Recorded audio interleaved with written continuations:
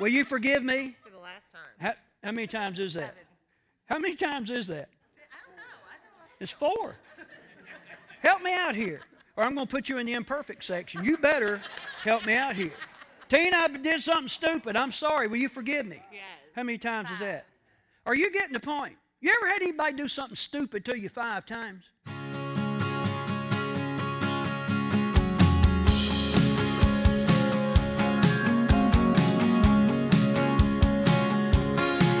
Lord God, you know all my ways. You know all about me, but still you came for me. Lord God. Well, howdy and welcome to New Life. I'm Terry Knight, the pastor here at New Life Community Church, and I thank you so much for tuning us in on this Christmas weekend. I want to wish you a very Merry Christmas, whoever you are. Whatever time you might be listening to the program, whether it's the first airing on Friday or the last airing on Sunday, Christmas of 2022. Boy, what a great day to celebrate Christmas on our Lord's Day, and I trust that you took full advantage of that. Let me tell you what's going on here. I've been teaching you on a very interesting subject, the subject of forgiveness. Probably one of the most misunderstood, misused things known to mankind, forgiveness. Very misunderstood even by a lot of Christians. I have a lot of people who are believers who are involved in the church, and they're holding some kind of grudge or trying to hold somebody hostage for something that happened years ago. Are you listening to me? Somebody really needs to hear this. Trying to hold somebody hostage for something that happened years ago, and what you're finding out is the only one held hostage is you. You see, unforgiveness builds a fence around us and kind of shields us from the rest of the world. And you might think, well, that's a good thing. People just keep hurting me and harming me and causing all kind of problems in my life. So I'm just going to build a little fort around me, and I'm going to live in here happily ever after. And what you found out is that you're not happy ever after. You become more bitter and bitter and bitter as the days go on. Well, this teaching is to help you, and I want to be an encouragement to you. Now, everyone I'm speaking to right now, at some point in time, someone has done something to you, and maybe on occasion it was totally out of the blue, and it was totally unprovoked. Most of the time, that's not the case. Nonetheless, we're going to take a look at this. Our text passage for this particular teaching is found in Luke chapter 23, but I'm going to go to another passage right now that we're going to be looking at here very shortly, and it's found in Matthew chapter 6. We pray this a lot of times, but we don't pay any attention. We do not pay attention to what we're praying. Beginning in verse 14 of Matthew chapter 6, and I'm reading from the Contemporary English Version. It puts it this way: if you forgive others for the wrongs they do to you, your Father in heaven will forgive you. And we all say, yes. Listen to verse 15. But if you don't forgive others, speaking of the wrongs they do to you, your Father will not forgive your sins. You want to be forgiven? You have to be a forgiver. When you are forgiven by God through His Son Jesus, you will become a forgiver. You be challenged by this. Father, I thank you for each one listening in, and I pray on this Christmas season 2022 that by your word you would speak to us about this very important and informative subject, one that can set us free to live like we never imagined. I pray in Jesus' name, amen and amen. Hey, you hang on, give a listen, keep your Bible handy, and if you have something, take some notes on, follow along with our notes, and I'll be back here in just a little while to wrap things up. God bless.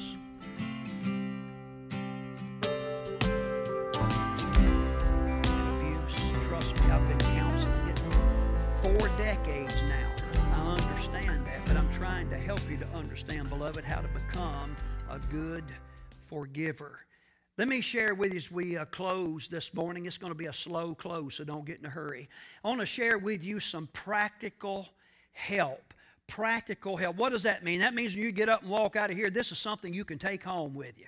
Okay? Don't just leave it in your Bible and put it in the car and leave it till next week. This is something that will help you. Practical help for those that are struggling with being a good forgiver. Now let's begin this way. How many of you are struggling to be a good forgiver? Don't you raise your hand. Here's some practical advice, practical counsel for you. First, recognize the type of infraction that was put upon you. What do you mean by that, Pastor T? Well, was it intentional? How many of you know sometimes people make a decision to do something dumb toward you or toward us? Was it intentional or was it accidental? You know, the proverbial child spilling the milk. Or was it carelessness? How many of you know that there are some people that live in Henry County, Virginia, they just flat out goofy? Am I right? Not paying a bit more attention to what they're doing than a man in the moon. Quite often, they let the clutch out on their mouth before they put their brain in gear. Am I right? Carelessness. We need to assess the type of infraction. And listen to this. Perhaps we are the victim of some bad or misleading information. Some bad or misleading information. Have you ever considered how often bad or misleading information leads to all kinds of problems in relationships?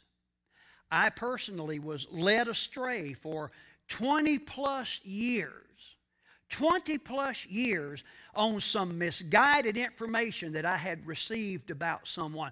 I personally was robbed of a friendship by some misleading information. In other words, somebody said something to me that was just misleading, it wasn't true, about somebody else, and led me for 20-some years to believe that nonsense.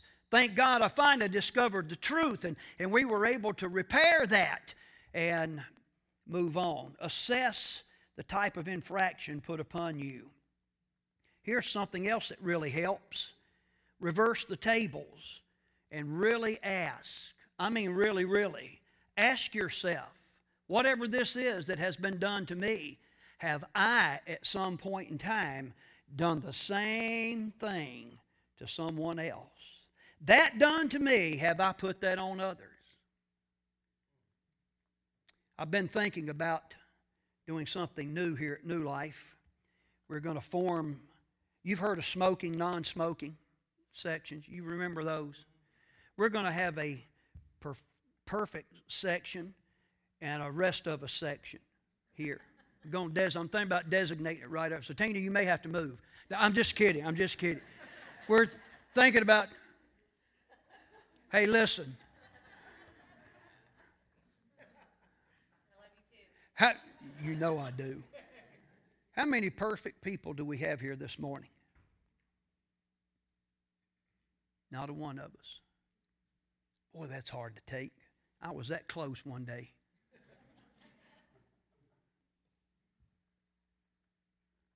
How do I want persons to respond to my goofs?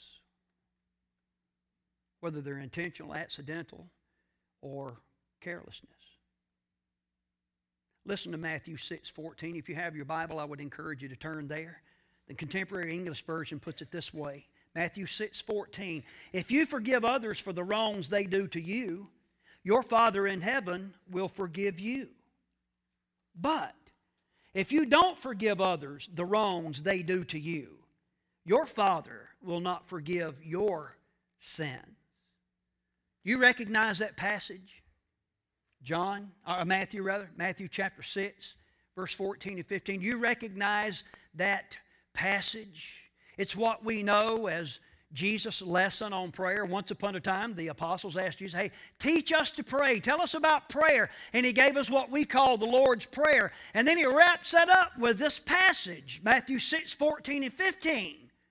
Basically saying, it'd be a good idea for you to learn how to become a forgiver, because if you do not, you imperfect person, you're not going to be forgiven. Wow.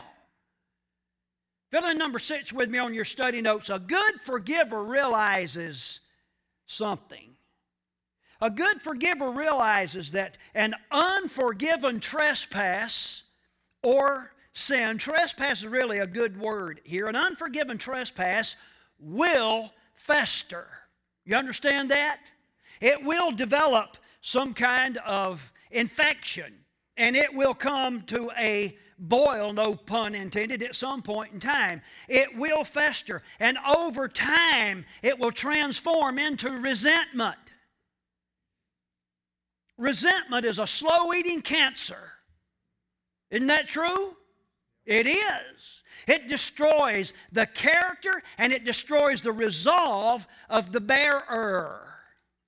Nelson Mandela has been credited with saying this: resentment is like drinking poison and then hoping it will kill your enemies. Pretty good description. I'm offering some practical help. Listen, beloved, the more time that lapses between a fault and forgiveness, the more difficult the act of forgiveness. Have you found that to be true? I have. Why is that? First of all, I would suggest to you pride, our own stinking pride. And then if you wait long enough, you know how the enemy is. Who's the enemy, church? Satan, the devil, old Beelzebub.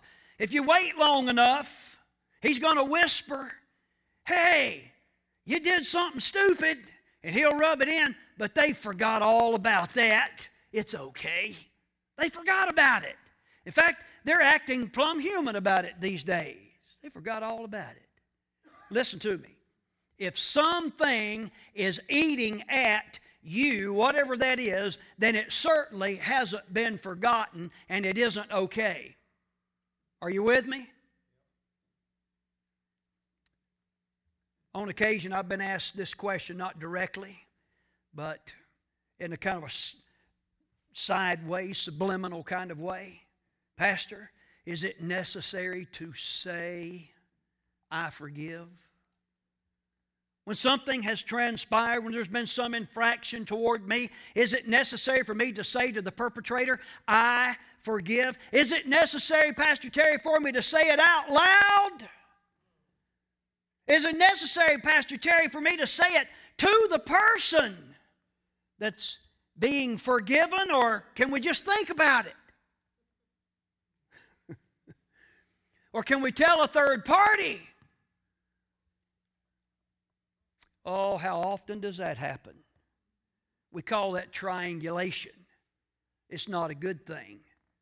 Instead of going eyeball to eyeball, you involve a third party. That usually doesn't turn out very well.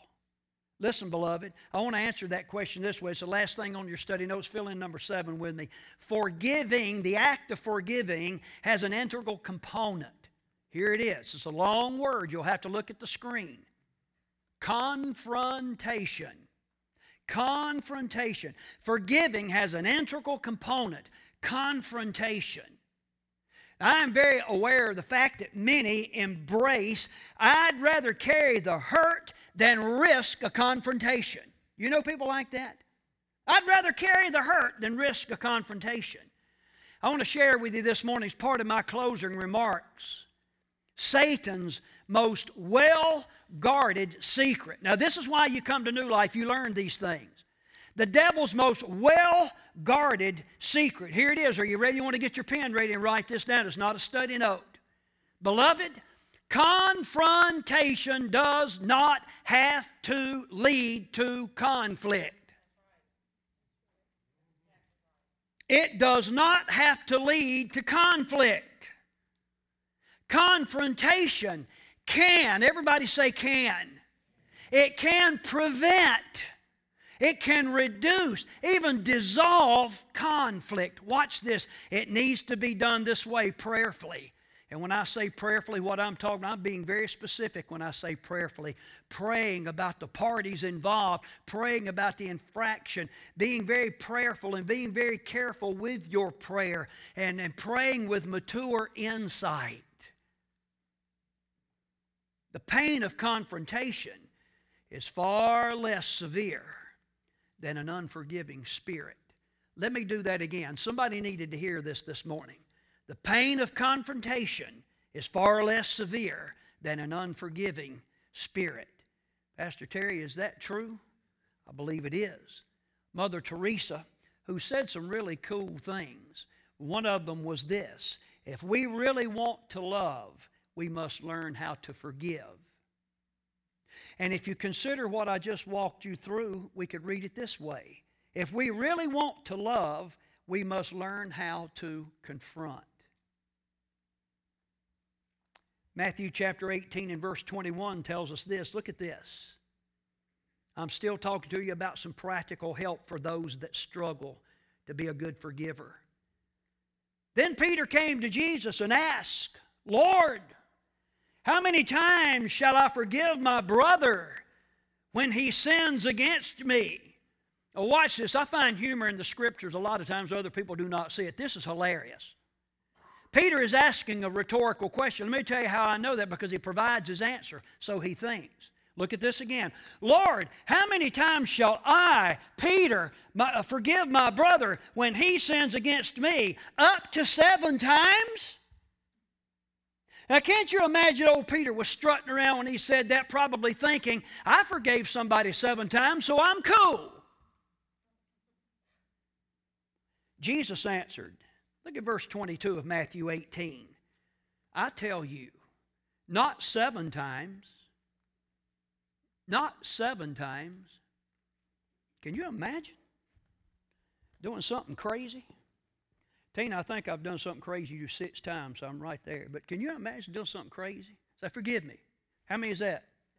7. No, how many is that? 6. 1. Oh. Yeah, stay with me. Yeah, well, I'm just, sometimes my ADD kicks in. So, Tina, I did something stupid again. I'm sorry. How many times is that? 2. All right. By now, you're getting a little suspicious, right? Mm-hmm. Tina, I'm sorry I did something stupid. I'm sorry. You forgive me? 3 times. 3 times, okay. Stupid, stupid, stupid. Oh, Tina, I have been so stupid. And you're thinking, oh, no, that's who you are. Will you forgive me? For the last time. How many times is that? 7. How many times is that? I don't know. It's 4. Help me out here, or I'm going to put you in the imperfect section. You better help me out here. Tina, I did something stupid. I'm sorry. Will you forgive me? Yes. How many times is that? Are you getting the point? You ever had anybody do something stupid to you 5 times?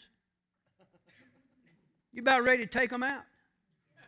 I've got 2 times left. I'm going to stop right there. So this is what Peter's thinking. This is what we do. Man alive, I am super saint. I asked somebody to forgive me 7 times because they did something stupid. Jesus answered and said, not 7 times. Not even 8 times. But 77 times. Not 77, 7, but 77 times. 490 times. The most inept human being in this room right now can understand that is an enormous exaggeration. Right? And Jesus said that. Again, can't you imagine old Peter walking around with his 7 times scorecard thinking he was really going to impress Jesus? I would have loved to seen his eyes when Jesus said 70 times 7. I bet they were this big around. He's like, oh, Lord, what am I going to do now? Listen, beloved, here's the point. When you are motivated by godly, holy grace, really godly, holy grace, as an unconditional forgiver, then any quantifying effort will be unacceptable. Are you with me? I'm talking to some people this morning. You need to be forgiven. I'm talking to some of you that need to be a forgiver. It may have been something physical. May have been some emotional damage within the church and the spiritual realm. It may have caused some spiritual damage. You need to fix that. Oh, Pastor, they forgot about it by now. Can I tell you a story? Say yes. When I was a little boy, we didn't have a whole lot. We was poor as Job's turkey. Had to walk to school both ways every day in the snow uphill. It was terrible. And I went into Johnson's Grocery. It was the forerunner of the convenience store. It's in Satspahaw. It no longer exists, across from the cemetery where my mother's buried. And I went in there and got to looking around. How many of you know when you're about 8, 9 years old, a pack of chewing gum looks really good when you don't got no nickel? I didn't got no nickel. I did leave there with a pack of chewing gum. I like to choke to death on that chewing gum. Many years later, as an adult, Holy Spirit said in a time of prayer one day, this is biblical, by the way, you remember that pack of chewing gum you stole from the Johnsons? I never forgot stealing that pack of chewing gum. It haunted me for decades. Said, you need to make that right. Now, D.L. Johnson, my best friend's dad, passed away when we were in the 5th grade. He was long gone, but Margaret was still living, the widow that ran that store for a long, long time. I went to her house. I said, Margaret, I'm embarrassed to tell you this, but I stole some chewing gum from you way back when, and I want to pay you for it. Now, you know how that goes. Oh, you don't have to worry about paying that. Oh, yes, I do. It wasn't but a nickel, but I'm leaving it on this table right here, right now. Listen, I told you that to tell you this. Sometimes you have to fit stuff. Sometimes you have to fit stuff. And I believe Holy Spirit's fixing something in your heart right now by reminding you of these things. I encourage you to do what Holy Spirit's leading you to do. Now, we're going to close, and here's how we're going to close this morning. On occasion, people say to me, listen carefully, this is an exhortation, and I'm dead serious, and I'll tell you this. They say, I wish you'd give an altar call every Sunday. I do. They don't always have to look like where you come from. I'm talking about this altar. If messages like this don't cause your altar, cause you to have an altar experience, then I'm telling you, there's a big problem. So here's how we're going to do the altar call today. Sometimes I let you do it right there in your seat. I'm going to make it pretty easy on you today. And I'm going to ask you, unless the Holy Spirit tells you to keep your seat here in just a few moments, I'm going to pray, and I'm going to ask you to come up here and gather around this altar for a closing time of prayer. And we're going to pray our prayer of the week together. It's very, very meaningful, very well thought out, and I trust it will help you. You understand what I'm asking you to do? Does that make sense? That's going to be our closing this morning. Stand up with me, let me pray, and then we're going to move. Father, I thank you for your precious Holy Spirit. It's not always jumping up and down. It's not always laughter and joy as such. Sometimes it's brokenness, a contrite, a repentant heart. Sometimes it's tears. But it's your faithfulness nonetheless. Help us this morning to do that which you have prompted us to do, to follow through with your nudges. We pray in Jesus' name. Amen and amen. Hey, won't you come unless the Lord tells you to stay there? And listen, if you stay there, I'm assuming that the Lord told you to stay there. I'm not here to judge you, but come on, we're going to pray this prayer together.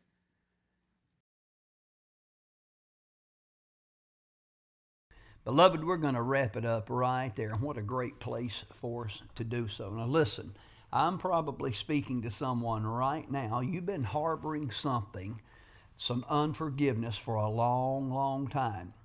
I can't think of a better Christmas present to give yourself than to offer someone forgiveness for something that happened, in particular something that happened a long time ago, or maybe not, because it will be the most freeing, liberating thing that you have ever experienced in your life.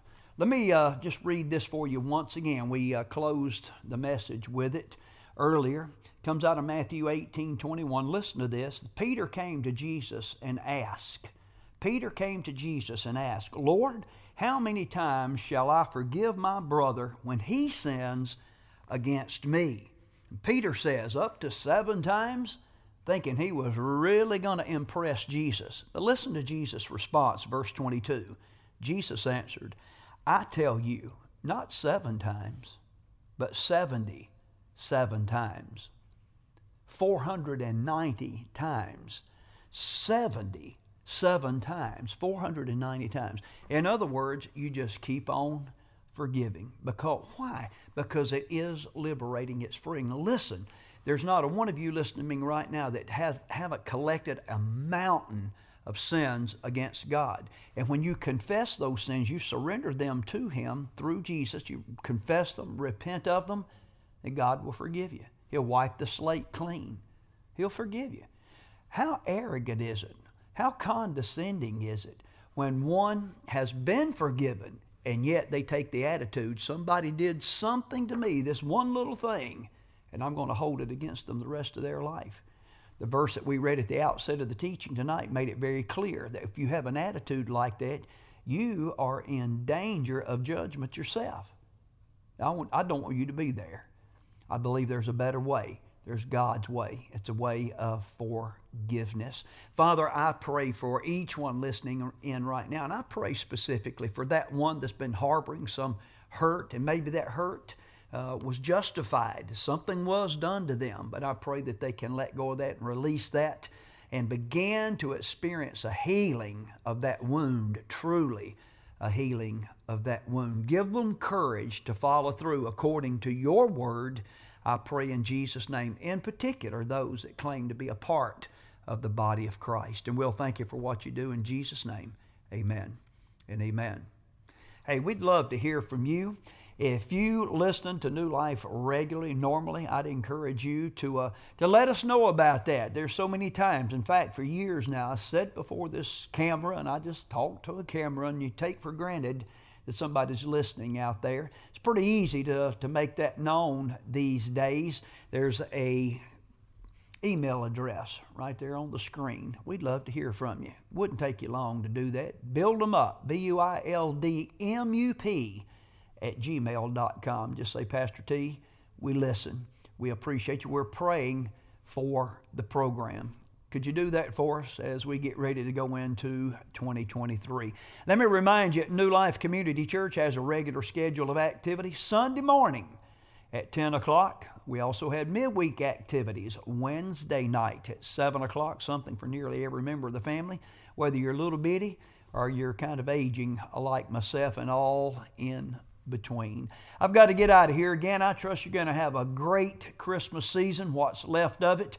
I'm Terry Knighton, reminding you, my friends, that Jesus is coming back. Is He coming back for you?